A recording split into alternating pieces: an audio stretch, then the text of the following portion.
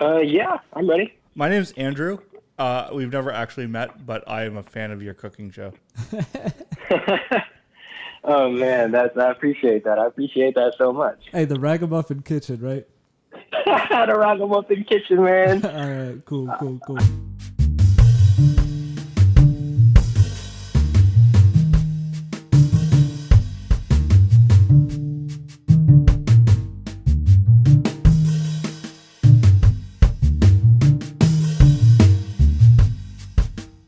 Welcome back to Small Brains Big Picks. My name is Andrew Alden. We are here recording season 2.5, episode 2. You are? Yeah, first time in this new set. I'm Evan Sawyer, last name. And yeah, happy to get into it. And really excited we have a guest on the line right now. Queens-born, San Francisco resident, a chef, a lyricist, a Mets fan, a social media manager, Rihanna DM slider, concert enthusiast, music critic, always just positive vibes and like very genuine energy. So glad to have you on, Brandon. Brandon, are you there? Did we lose Brandon? Ooh, wow, I gotta do that whole thing. Do I Who did you just become? I think, my bad. I think I lost y'all for a second. Yeah, we lost Damn, you. you did. I gave a whole intro too. I'm gonna have to. I was hearing it though. I heard it. I got it though. Like Rihanna DM slider. I was dying. Oh, word! Bro. That was like 90% of the way through it. Okay, cool. So we together. Yeah, we're good. We're good. Yeah. That's what We good, editing's we good, for. we That's good. what editing's for. I'm not going to edit this out. Well, as I ended that you missed, we're happy to have you, man. How you doing? I'm good, man. It's another day in this quarantine, but we're trying to take it seriously and get ourselves out of this. No doubt. So we're going to dive right into our topic. Today we're talking about the topic of whether sports right now in this moment of racial reckoning, this movement, and all the other things going on in our country, whether sports are a distraction. So to kind of jump us off, as you know, Kyrie Irving kind of started this conversation as the NBA was talking about restarting with the bubble. And Steven Jackson, who famously close friend to George Floyd, said playing basketball is going to do one thing, take all that attention off the task at hand right now and of what we're fighting for. Some other people supported him, and some other people were on the other side, one of them being Austin Rivers, who said us coming back would put money in all of our pockets. With this money, you could help out even more people and continue to give, more importantly, your time and energy towards the Black Lives Matter movement, which I'm 100% on board with. He just went on, and others went on to talk about the way that it could actually elevate the voices. So just want to kind of talk about wherever we can go with that. Like, what are people's opinions on, are you in the Jackson camp? Are you in the Rivers camp, or somewhere in between? I think I'm fully on the side with Rivers here. I don't think sports is a distraction at all. And I think, if anything, sports is elevating the cause. If we're talking like strictly racial justice and whatnot, then I'm all for having sports. Personally, I think we should just cancel most sports because of COVID, but that's a separate discussion. But I think as far as putting the movement on, I think we got to have sports. I think the only reason this is a topic of discussion is because sports were canceled at one point.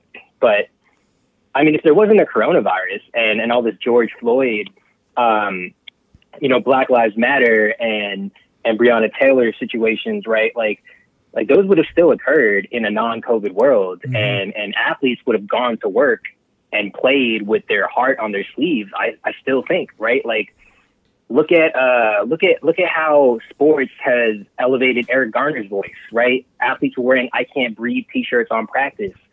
And sports was part of what elevated this movement in the first place. Kaepernick, right? Yep. It was on the field, and the reason that it's so powerful is because sports is an equalizer for so many demographics in America, right? Like, you tell me a more diverse place than a sports stadium when the team is playing well, right? Thanks. You somehow, some way, right? Like people come together watching their teams win, and it brings out a different kind of unity amongst people.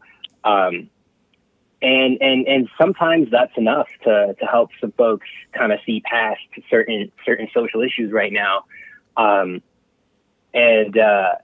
I think we can't sacrifice that. I think that's such a powerful thing. And I think we definitely need to keep having sports. If we're trying to elevate the cause, having sports does that, and not having sports actively hurts the cause. I would even go as far as to say. Mm-hmm. Do you think like athletes' individual response has been adequate, or do you think that as a new generation of athletes are being raised and coming into professional leagues now, are going to have more of a presence on social justice issues? Because there's been, traditionally before Kaepernick, there's been a gap of many years between Jackie Robinson to Colin Kaepernick, where there hasn't been as much push, as much icons of social justice in sports. Do you think that's going to become the new norm? Yeah, I think it's kind of a new norm because it works. And that's kind of a sadistic way of looking at it, right? But look at the social profiles of the stars that are active, right? Like a mediocre athlete could take a huge social justice stance and become the most lucrative player out there. That's crazy. In terms of public image, right? I mean, right. For example, right? And I mean no disrespect by this, but Joe Kelly, right? How many people knew who Joe Kelly was before he took a stand on? This isn't even racial justice based. This is just cheating, mm-hmm. right? Mm-hmm. And it's an ethical issue, right? And Joe Kelly went out there and acted out against it, and then he spoke on his teammates' podcast and let his own opinions out there. I think what's happening is we're respecting certain athletes for not being bought. Mm-hmm. And it's difficult because we see the glamorous world of players going out there and having fun and doing whatever they want on the field and playing a game that we all play in our leisure time. So we don't look at it the way that these players look at it. But for all these players, it's a job, right? They're not just an athlete. They're a member of an organization. And so a lot of players have stayed quiet because they know that if, when they sign that contract to represent the team and be a part of that organization, their social media profiles are immediately going to start getting tracked. Well, so let me kind of take this in the two directions that can go is because I'm with you all the way, Brandon, and I can throw this to either of y'all. I guess the pessimistic side of me goes now, like you said, players are well aware that having that social profile and that backing is can elevate a mediocre player to a stardom in terms of social media and what all the things that come with that. Now, how do we reconcile the fact that maybe some of this isn't genuine, right? What is you know a lot of the stories about people who have BS foundations versus guys who do stuff very much on the low but are doing amazing things for the community. I think there's always that give and take with the social media love of guys who do stuff just to get the love versus people really making change in their communities. Well, Brandon, you're a Mets fan, right? So, and we're Red Sox fans. One of the people that has done the most work in communities, both in New York and in Boston, is Mo Vaughn, and it's mm-hmm. not publicized very rarely. I mean, Mo Vaughn had a pretty good career. He won an MVP award. He made a lot of money, but he has worked tirelessly in his post-playing career to do well, and he doesn't expect anything of it. Yeah. So, I think that's... No, go ahead. No. Finish your thought. I mean, I think it's just an interesting dynamic, and I think part of this is the dynamic that maybe it isn't a matter of social media's response, or it's not a matter of the player's responsibility, but social media's responsibility and society's responsibility to be elevating the right voices. And we need to do our homework rather than just shouting out anyone who posts a black box on Instagram, and instead showing love to the people who deserve it, the Mo Vaughns of the world who are doing the work behind the scenes. Yeah. Have you been happy with the Mets' response to this? to like Black Lives Matter and whatnot. Yeah. So I mean, as far as like any team, I don't know if I can call it yet because, you know, we're still a couple months in, right? Like what are we like? Are we going to see these teams actually build programs to help develop more Black Major League players? That remains to be seen, right? Like all we have now is like social media statements, and you know, we've already seen that you can't read too much into those because it's all cap. You know what I mean? Although I will say I was very, very like, I love the Red Sox statement. You know what I mean? It was real honesty. It was real genuine. You know, they came from a place where they knew they were starting from like a negative spot in terms of that specific conversation, and they owned it, right? And then, you know, I guess regarding Move On and whatnot, I think it says a lot that Move On like doesn't care about whether or not his efforts are public, because, you know, like he's still going to do the same work anyway. Like that's him. Like that's how he operates in terms of this kind of outreach. And you know, like he probably doesn't even want other people to elevate his work either. So I think I want to take that strand, and you showed a little love to the Red Sox that I think is deserved. I do want to take that idea of how the MLB just addresses social issues in general, be it the movement for Black Lives or be it past, present, and future social issues. But I do want to pause right here quickly, and we're gonna hit you, Brandon, to just break up this conversation a little bit with a little quick fire of a couple of questions, and to jump us off. Yeah. We got 5 questions for you. Try to get to know you a little bit.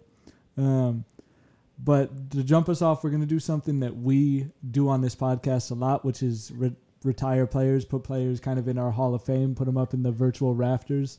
And so I'll do one, Andrew's going to do one, and then that hopefully gives you a couple seconds to figure out who you're going to... It could be any athlete of any sort. Honestly, you can go outside of athletes as well if you'd like to. We do that sometimes. But someone who just is in your personal Hall of Fame. Or outside of humans. We have a cat retired. We did retire a cat, yes. So mine, and I just, you know, this person hasn't gone up there yet, but is Ichiro Suzuki. That just like the way that he changed the game in terms of building the international profile of the game in different ways, and just like was like played the game in a different way than anyone had done it.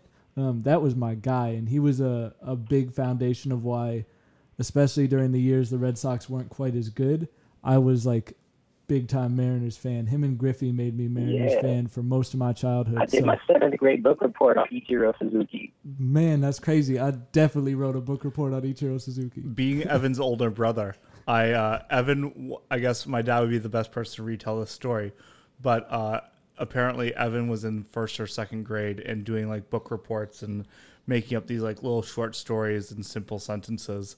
And the teacher went, "Evan's so imaginative. He comes up with these amazing names like Ichiro and Pedro who go on these adventures." He's like, he even had a player named Kazuhiro Sasaki. Like, where does he think of this stuff? It's amazing. Little does she know, I'm like just listing the relievers on the Mariners. Like, we are the same person, because whenever I have to give people names in stories I wrote for class, I use baseball players. Right. Big fact. I love that. All right, Andrew, who are you going to retire?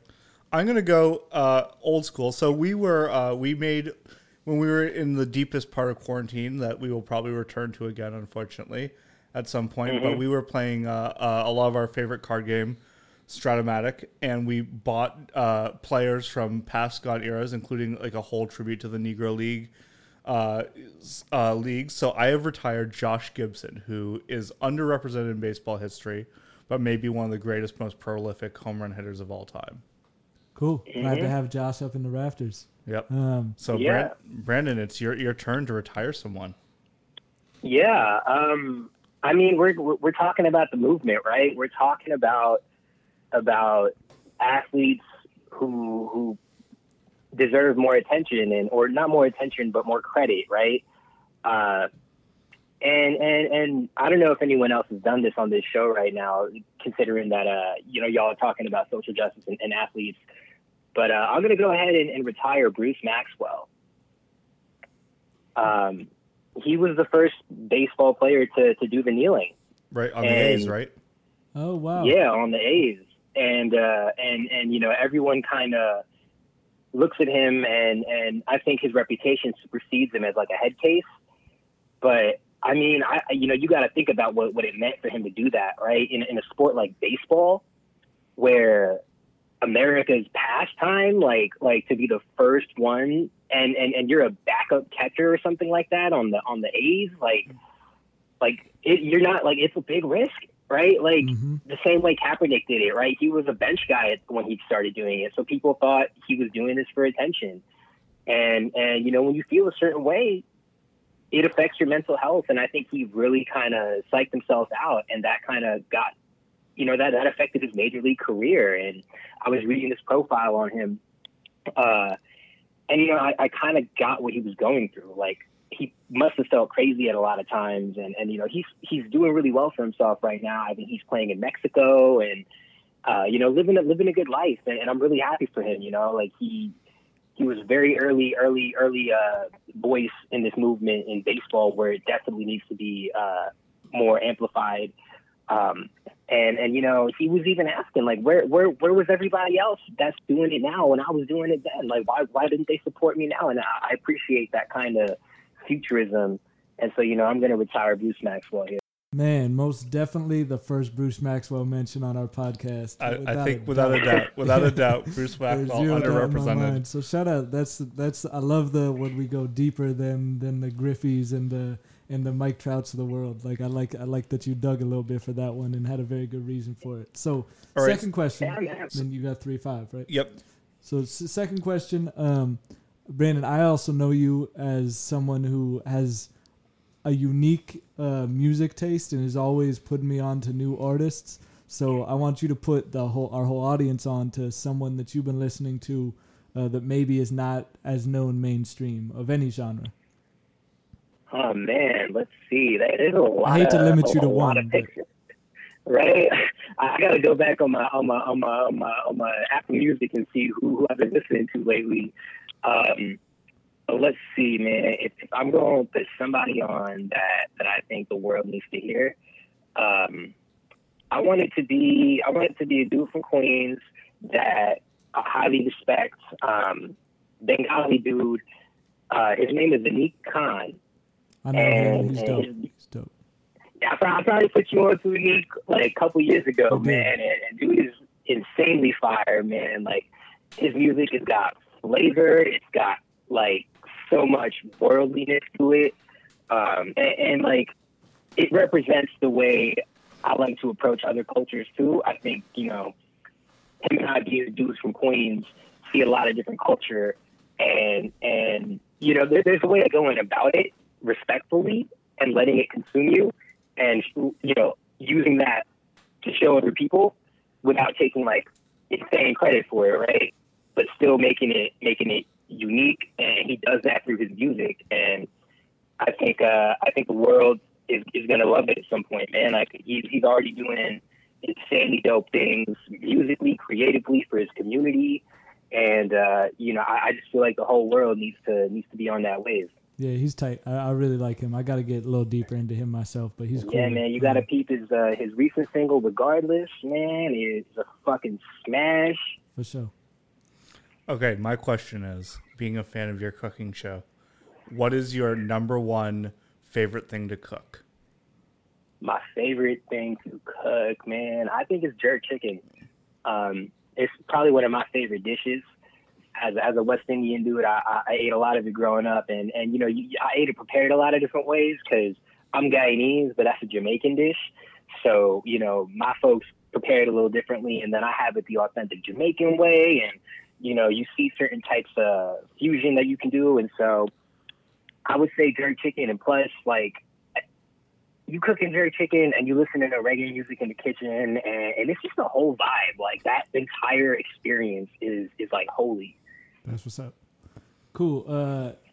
So the next one I got for you is so I know you are always trying to think about what are the best ways to use your energy to be a active, positive participant of society. What is like a specific issue or area or movement, be it funding the USPS, be it just the broader defund police movement or whatever it may be, that you are kind of putting some of your energy into recently? Recently, let me see, man. Like, I feel like for me recently, it's been, let me go back on my Twitter and see what I've been angry about. I feel like that's kind of how I do it. You know what I mean? I'm just like, well, what am I mad at today? Man, I would really say like everything for me is like dismantling capitalism. I think that is like the root of so many issues.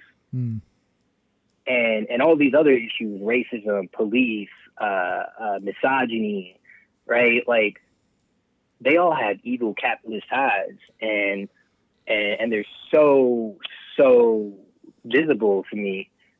But I think capitalism is really what prevents us from making progress anywhere else, right? Like, look at what's going on now. I feel like we're only this disruptive because a lot of motherfuckers ain't got jobs. And everybody home, right? Like once we got more time to think for ourselves, we started figuring things out a little bit more. But capitalism doesn't let you do that because, you know, you overworked all the time and you tricked into thinking the system is going to work for you, but it's not. You know, like if you take down capitalism, you have USPS. If you take down capitalism, you have better funding of police. You take down capitalism, I mean, you still got racism, but it's reduced, I think, you know, because capitalism fuels the fire on everything. I hear that. So well said for sure. Yeah, fuck capitalism. Andrew, take us out to that last question. Fuck capitalism. Fuck capitalism. And speaking of Bobby Bonilla, what is your favorite Mets moment in history? Favorite Mets moment in history, man. There's too many to name, and that's actually really sad because the Mets don't have a lot of great moments in history. But you know, I just love this team so much. Man, it's a tie for me. For me, it's a tie between Johan's no-hitter because I was fucking there. Like, I saw that shit with my own two eyes. I got my ticket stub and everything, man. Like, and I was the first one in history. But I think for real, like the real moment for me, 2006, man, like that shit felt like magic, like legitimate magic. Like I remember there was this game in 2006, Mets Cardinals, in August, not the other one. And it was an offensive slaughter, right? The Mets were actually down at some point, I think like 5-6-0 or something, and the Mets came back. This game featured Carlos Delgado's 400th home run, which was a grand slam to help bring the Mets closer, and I think even tie the game at some point. The Mets and Cardinals traded runs back and forth. This was a fucking nail biter at the end of it, and the Mets were down a run coming into the ninth, and fucking Carlos Beltran comes to the plate against Jason Isringhausen with a runner on, and Gary Cohen says, literally one swing can win it for New York. He literally said that, and the pitch came in, and Beltran ripped it to deep right, and that ball was out of here, and the Mets won the ball game. And that, to me, I came home, I saw that on TV, and it felt like it was supposed to happen. I wasn't even surprised. Like, I was like, how did I not feel like this was it just felt like normal, and that's what magic felt like to me at the time, and that's why that moment is probably one of the most etched moments I have in my head of Mets history. Man, I'm a lifelong Red Sox fan. Who's got goosebumps? I got goosebumps, man. Like, that's real. That's the power of sports right there. Evan, what's your favorite?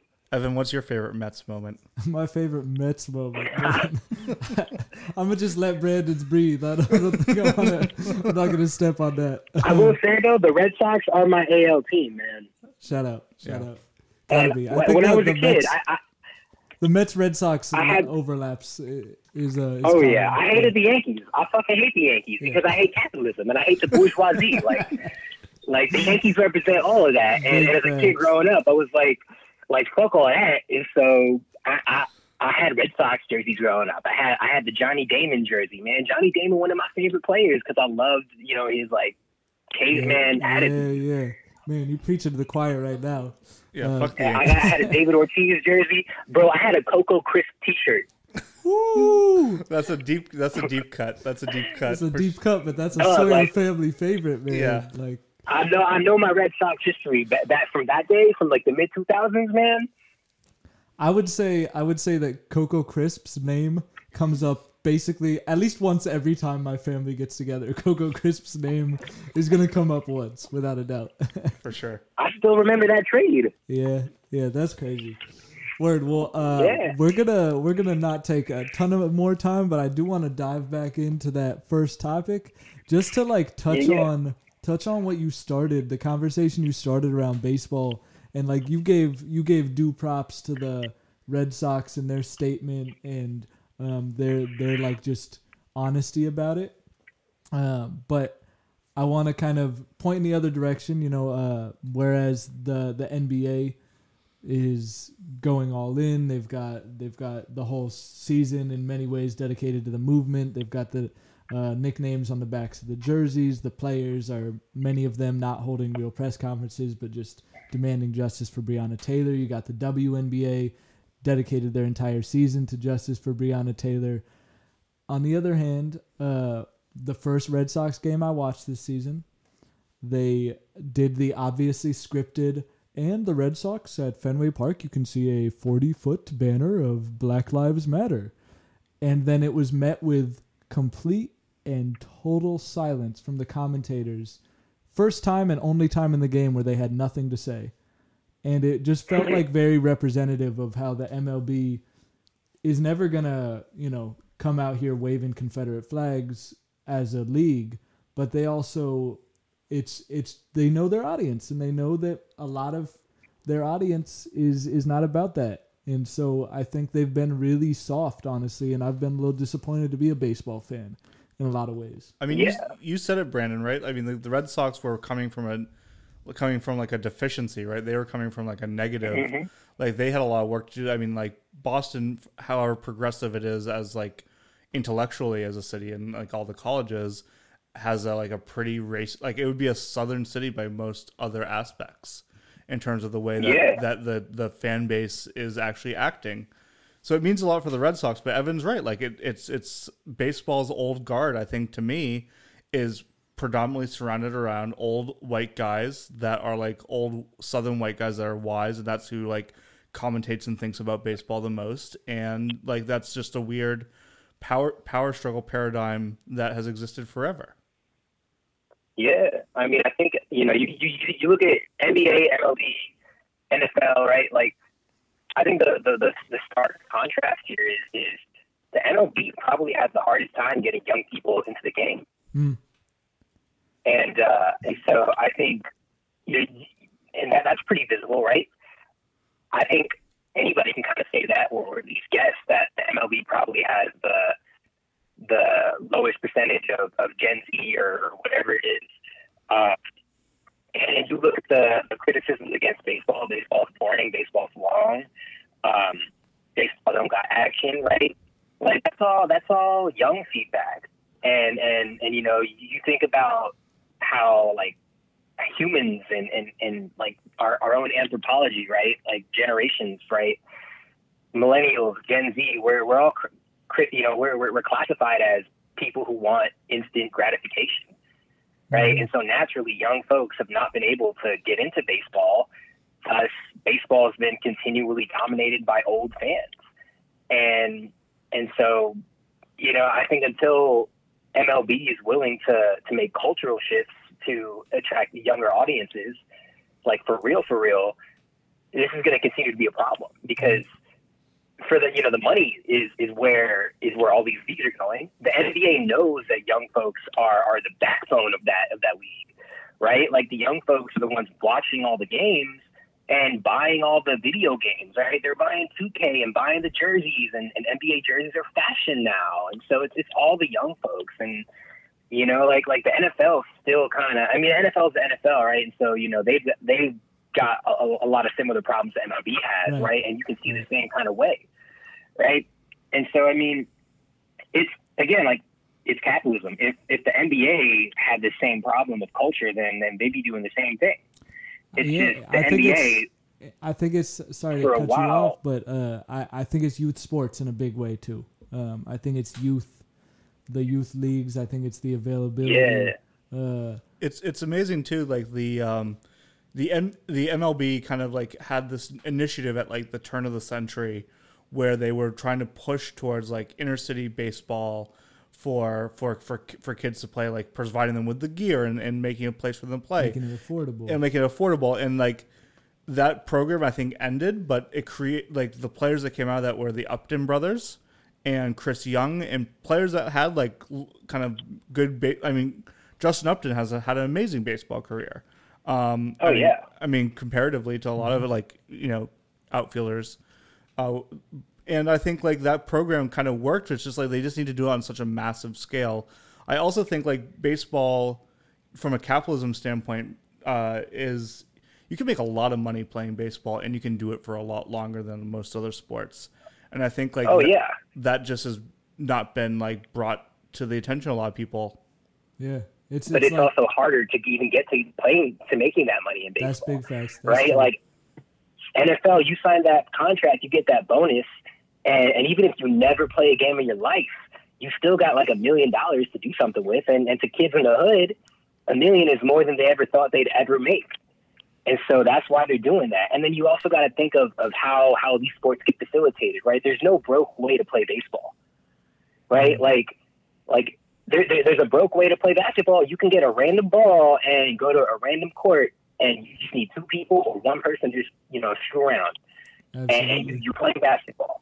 Right, you can do that with football, right? You can play touch football, right? It's hard to do that with baseball and stuff. But in inner city communities where kids are bored and need something to do, baseball just isn't a conducive sport. Like, you need to be in open spaces where there's a rich history of it. It's America's pastime. It needs to explicitly be passed on to somebody. You know what I mean? Mm-hmm. And these other sports are a little bit more fluid. And I think that's part of why you have a lot more black people in the NFL and in the NHL, right? Like, or not NHL, NBA. And you get a lot of Dominican and Hispanic representation in baseball because, you go to the Dominican Republic and you have that open space. Corner. And so, baseball fluidly happens. It's all about where these sports can fluidly happen. And in inner city communities, you can't do that with baseball. Right. And you could say that, like, that about that, like, the inner city communities is like space, like, there's just more people on planet Earth than there was 60 years ago. And the cities are more crowded, and the cities are like more expensive places to live, and every square inch of space. Think about New York. You always see these pictures of kids in like the 40s and 50s playing baseball on the street.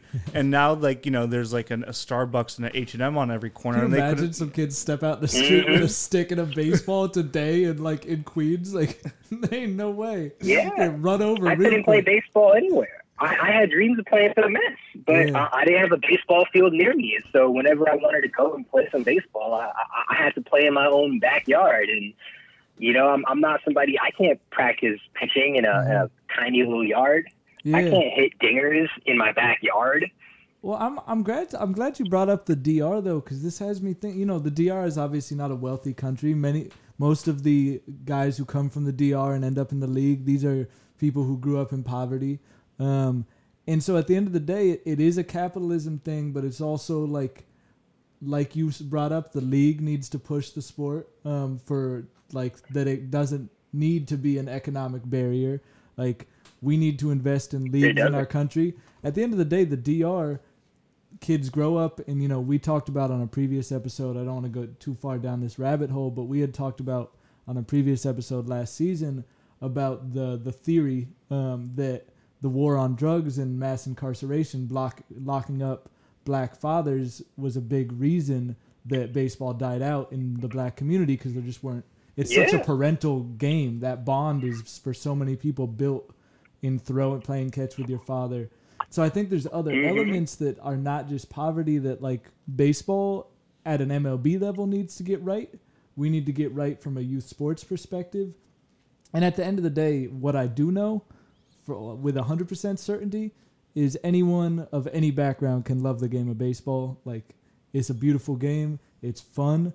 And it just needs to be introduced to people in their communities in available ways and at young ages. And the sport can thrive. And from that, like you said, I think we'll kind of work backwards. It will come if young people are playing the sport and loving the sport.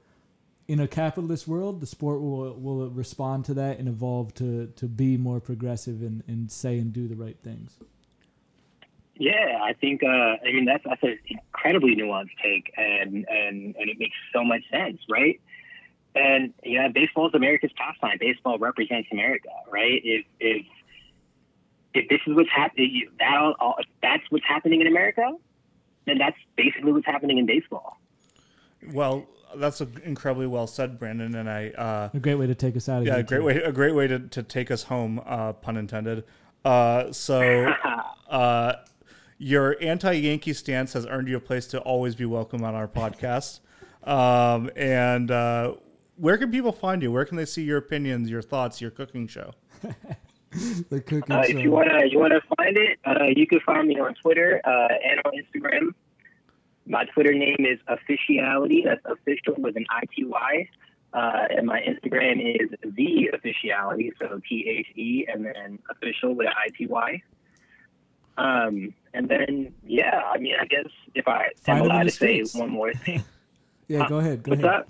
Yeah, go ahead. I just want to say that I really do hope that we can see more change in baseball, because I think baseball is the most human sport of all time. I think nothing represents the human spirit more than baseball, where, it doesn't matter how genetically gifted you are, right? Like, you have incredibly well-trained, like, well-athletic players that look the part, but then you got guys like Bartolo Colon, you got guys like Dustin Pedroia, there's no prototype to how to succeed in baseball. And so many crazy things happen in this sport every damn day, right? Like, Philip Humber can pitch a no-hitter or a perfect game, and that's something that even the greatest pitchers have never done. Like, what is more human than the game of baseball? Amen. Well, thank you. Everybody gets their fair shot. Yeah. Thank you guys. I appreciate having this conversation with y'all, man. No doubt. All right. Well, we'll be talking to you soon, and you're ever in Detroit, you got a place to stay and you got a podcast to speak on. Most def. Hopefully I can do that. I don't want no parts of airports right now, because motherfuckers got to stay inside with their masks and keep all stop spreading this COVID shit. Y'all all got to stop outdoor dining and shit, man. Amen. All right, man. Go Mets. Go Mets. Take care. Yeah, y'all the only ones who got a playoff chance this year anyway, so might as well root for y'all. No, we're trash right now, man. Shit. Yeah, 28 teams make it to the playoffs this year in baseball, and the only two that don't are the Red Sox and the Mets. So. All right, man. Take care of yourself. Be safe. Thank you, Brandon. Wash them hands. Be safe, yo. Have a good one. Later. Yes. Bye. That was Brandon Singh at The Officiality, live on Small Brains Big Picks. Big thank you to Brandon for coming on the podcast. If you like what you've seen, please like and subscribe. And thank you so much for watching. I'm Andrew. I'm Evan. Au revoir. See ya.